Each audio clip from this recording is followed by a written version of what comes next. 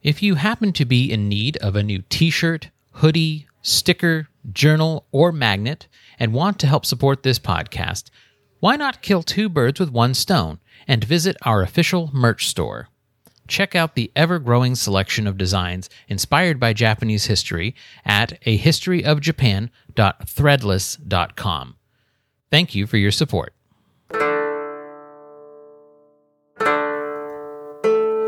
Hello, and welcome to A History of Japan. Season 3, Episode 9, Buddhism Comes to Japan. In the previous episode, we strolled through the rough history of Buddhism up until its introduction into Japan. While I touched briefly on the concept of communal and individual religions, I feel the need to emphasize just how invested the Yamato government was in maintaining that system.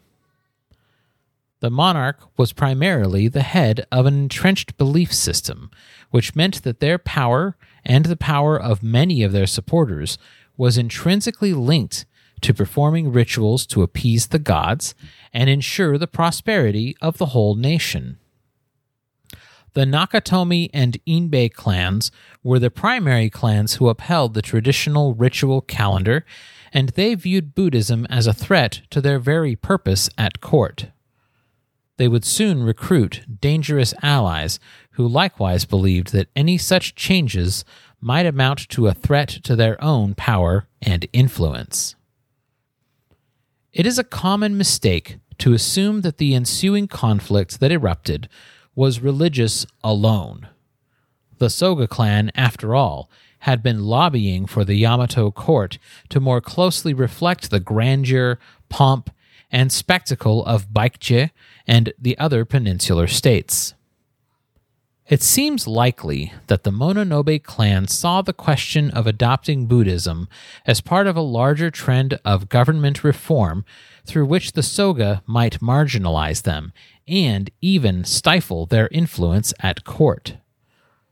Politics and religion were intertwined, certainly, but most historians agree that the conflict was political in nature, and that the two sides that formed, while being Buddhist and anti-Buddhist, were also pro- and anti-political reform. A quick note on the Japanese names during this period before we return to the narrative. You may have noticed the Japanese word no showing up in the middle of people's names like Soga no Iname or Mononobe no Okoshi. This is a possessive article in Japanese, and thus the names translate to Iname of the Soga and Okoshi of the Mononobe. I will continue to use this system of naming for the remainder of this season, but will probably discontinue its use when we come to the Nara period in Season 4. Although this practice continued through the much later Kamakura period, I think it causes the longer names to drag, and the old-fashioned sound of it is best left here in the Yamato period. Just keep in mind that Soga no Umako is from the Soga clan, not from the Sogano clan. When Soga no Iname agreed to accept the statue of Buddha and the sutras on King Kinmei's behalf, he was not merely trying to enhance his reputation for piety. This is usually understood to be part of a larger effort of the Soga clan leaders to enhance and consolidate political power in Japan into the hands of the Oomi, acting on behalf of the monarchy, of course. The gifts arrived from Baekje in 552 with dramatic fanfare and pomp, which would have been a regular occurrence on the Korean peninsula and even among certain factions within the Chinese mainland. Banners, musical instruments accompanying monks reciting chants, and everyone dressed in bright, fashionable colors and designs. There can be little doubt that this delegation was impressive and attractive to the native residents of Japan. When Soga no Iname had this procession march to his family temple and set the image of the Buddha in a place of honor, he was complicating a delicate situation, and we have every reason to believe that he understood how his actions would be perceived.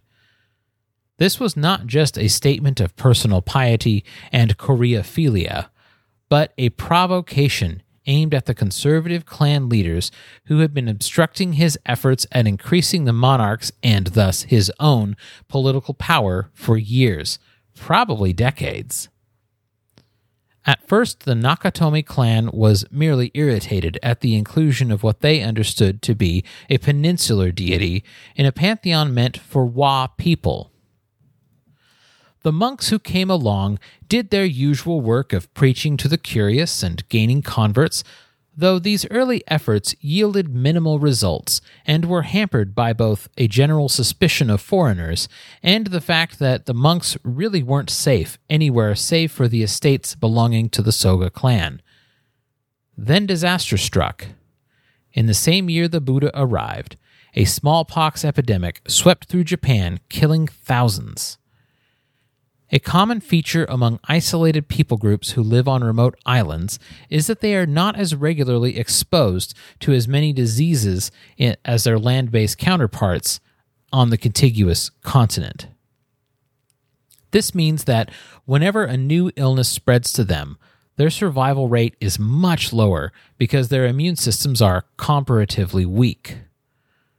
Continental East Asia was plagued by several waves of smallpox throughout the mid-500s, and when this illness came to Japan, it devastated the population to a degree which, even in light of the recent COVID-19 pandemic, we really can't conceive. To the people of Wa in the 500s, such a deadly and painful plague had no other explanation than angry local deities. During the normal course of events, such a catastrophe might mean more purification rituals, more abstention from the village ascetics, and probably a few years of famine as fields went unworked by their now departed tenants. The outbreak that occurred in 552, however, was blamed without hesitation on the Soga clan's adoption of a foreign deity.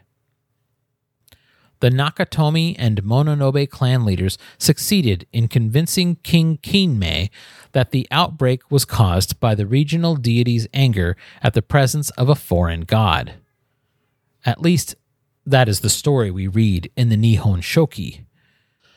It is very possible that instead of an orderly procession simply obeying the king's commands, it may have been an angry mob that invaded the Soga temple and took the Buddha statue down. They hauled it away, mutilated its face, and tossed it in a nearby river. If this had been the end of the incident, Japanese history might have taken a very different path. However, another massive smallpox outbreak began shortly after the statue was tossed into the river, leading people to whisper that perhaps they had misinterpreted the signs and that perhaps they had incurred the wrath of the deity they had just tried to drown. Thus, the statue was pulled from the river and placed once more in the Soga clan's temple. King Kinmei, firmly under Soga influence, made a point of protecting the monks and discouraging persecution. Kinmei died in 571 and was succeeded by his son, who was remembered as King Bidatsu. It became clear during King Bidatsu's reign that the Omuraji Mononobe no Moriya had, by this point, firmly allied with the Nakatomi clan and opposed the spread of Buddhism. While Soga no Iname died in 570, he was succeeded by his son Soga no Umako, who inherited the title of Oomi and boldly set out to continue supporting his father's vision of a strong central Japanese royal court which more closely resembled that of Baekje, Silla, and even Koguryo, with the Soga clan leaders in permanent positions of power. Like his father before him, Soga no Umako invited craftspeople from Korea and China to come and serve him in Japan, and likewise promoted Chinese literature, both philosophical and religious. He invited monks and pressed King Bidatsu to extend his protection over the growing faith so that they could spread Buddhism across the land. Bidatsu walked a fine line, wanting to appease the Mononobe and their conservative allies, while also desiring to increase Korean influence at court. The Nihon Shoki claims that he sent envoys to both Baekje and Silla. King Bidatsu himself contracted smallpox and died in 585, the first known monarch of Japan to die from the illness. Soga no Umako moved quickly, gathering enough support to place King Yomei on the throne. Yomei himself desired largely to keep the peace, and the Nihon Shoki claims that he was a devout follower of both the indigenous beliefs and Buddhism, and saw no need for conflict between the two. The leader of the Mononobe clan, who because he inherited his office was also an Oburaji, was Mononobe no Moriya. His counterpart, ally, and co-conspirator was Nakatomi no Katsumi. This union between a military clan and a ritualist clan would prove very dangerous to Soga no Umako and his allies. Mononobe no Moriya appears to have prepared fairly well for the impending conflict. I think it is likely that he started making practical plans as soon as King Yomei was elevated to the throne. In addition to being a committed Buddhist, Yomei's mother was not just any Soga princess, but the Omi Soga no Umako's sister. In 587, any hopes of resolving the conflict peacefully were dashed to pieces. After a reign of just 2 short years, King Yomei died. Although official accounts indicate that he died of illness, there is sufficient reason for us to believe in this case that he may have been assassinated, possibly through poison. Mononobe no Moriya and Nakatomi no Katsumi seem to have acted with surprising swiftness upon the monarch's death, and their dislike for King Yomei's religious policies are only too well known. King Yomei's cousin Soga no Umako sprang quickly into action once it became obvious that the Mononobe were preparing to lead an army into Yamato. Seeking to aggressively stamp out this rebellion against the Soga clan's authority, Umako and his various commanders tried several times to drive the Mononobe from fortified positions. The Nihon Shoki testifies that the Mononobe deployed a sort of primitive palisade called an inaki, which is made from bundles of rice stalks. Several times various Soga warbands tried to dislodge their enemies from behind these structures and were driven back, suffering casualties in the process and retreating westward until they came to an area between Mount Shigi and Mount Ikoma, which is around 30 kilometers east of modern-day Osaka. That's about 18 miles for our Western listeners.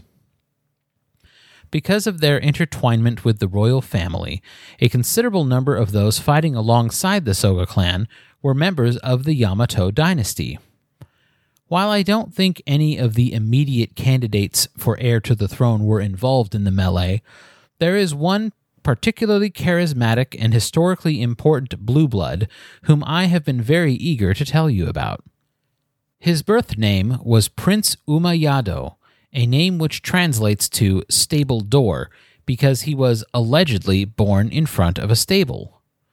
100 years after his death, he would become known by the name Prince Shotoku, which is the name I will use for him from this point forward for simplicity's sake. The details of his life are considered semi-legendary, but he very likely did exist and may have been a champion for Buddhism. He'll get his own episode later this season because he became very influential, but for now we're going to focus on his actions alongside Soga no Umako in 587 as laid out in the Nihon Shoki. Having lost several engagements with the Mononobe so far, things were looking grim for the Soga and their allies when they banded together somewhere near Mount Shigi, called Shigi-san in Japanese. As the various separate warbands joined together, Prince Shotoku, then 13 if his Nihon Shoki birth year is to be believed, cut down a sacred tree and carved from it an image of the 4 heavenly kings. Who are these 4 heavenly kings, you are probably wondering? Buddhists of that time believed that the 4 heavenly kings were each guarding a cardinal direction, and that they protected those who faithfully sought awakening. I'll post some pictures on the blog. Please check them out because they look pretty awesome. The story goes that Prince Shotoku took the image he had carved of the 4 heavenly kings and placed it on his forehead, vowing along with Soga no Umako to sponsor the building of a great temple dedicated to them if his troops won the coming battle. Allegedly, this encouraged their flagging troops and gave them the morale boost they needed to organize and prepare. Just as an aside, it's best not to push too much stock in the exact veracity of little vignettes like this for a variety of reasons we'll explore in later episodes. We don't have a lot of detail about the ensuing Battle of Shigisan, and what little detail we do have is subject to the romanticization of later generations. It seems likely that a lot of the battle was fought on foot, though the warriors would have had access to horses which they might use to ferry themselves to different parts of the battlefield. As the fighting commenced, the Soga troops gradually lost ground to the battle-hardened warriors of the Mononobe. However, their fortunes changed dramatically when an archer fighting for the Soga loosed an arrow that struck Mononobe no Moriya. He died shortly thereafter, and his troops immediately fell into disarray, flying to their horses to escape and getting cut down by eager Soga swordsmen. The Mononobe clan itself never recovered from this disaster, and many of their most senior-ranking members were cut down. Those family members who were not present at the battle fled their homes, changed their names, and disappeared from the historical narrative. While their clans suffered the most severe consequences, their allies suffered as well. Nakatomi no Katsumi was killed at the battle, which was a terrible blow to his clan. However, the Nakatomi still had a generally favorable relationship with the rest of the court, and Soga no Umako doesn't seem to have accumulated enough power yet to be rid of them. One possible motive for the Soga clan's adoption and sponsorship of Buddhism is that they may have been trying to monopolize religion under their own purview and gradually marginalize the Nakatomi and other rustic ritual practitioners. This is where we come to an interesting bump in the road. While Soga no Umako obviously wanted the people of Wa to adopt Buddhism, and the Nihon Shoki certainly makes it sound as though the royal family agreed with this maneuver, there's not a lot of hard evidence that any party besides the Soga clan was willing to stick their neck out.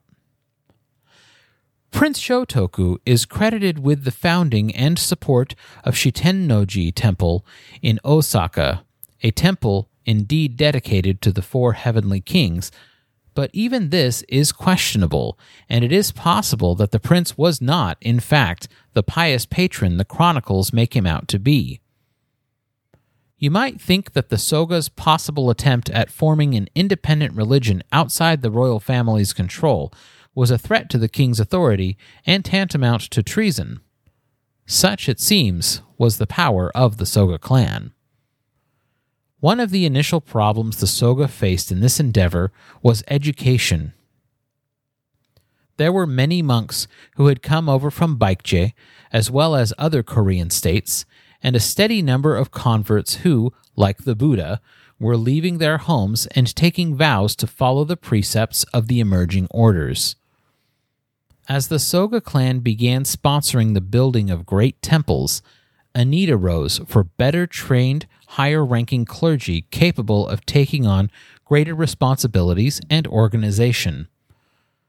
Thus, many Japanese monks, when they had reached the upper limit of training available on their isles, traveled to China to continue their training. While they would eventually benefit greatly from the knowledge of the Chinese Buddhists who hosted them, This journey was not without its share of culture shock. No doubt they gaped at the massively awesome temples, palaces, and other such buildings which dwarfed any structure created in Japan. Likewise, the sight of a Chinese monarch with a massive retinue and impressively decorated regalia would have probably stunned the visitors upon their first viewing. Not all of these surprises were positive developments for the devout. Under the system mandated in the Chinese sects, in order to be recognized by the rank of bhikkhu, which is a fully qualified monk, you had to swear to follow the precepts before 3 mentoring monks and 7 witnessing monks.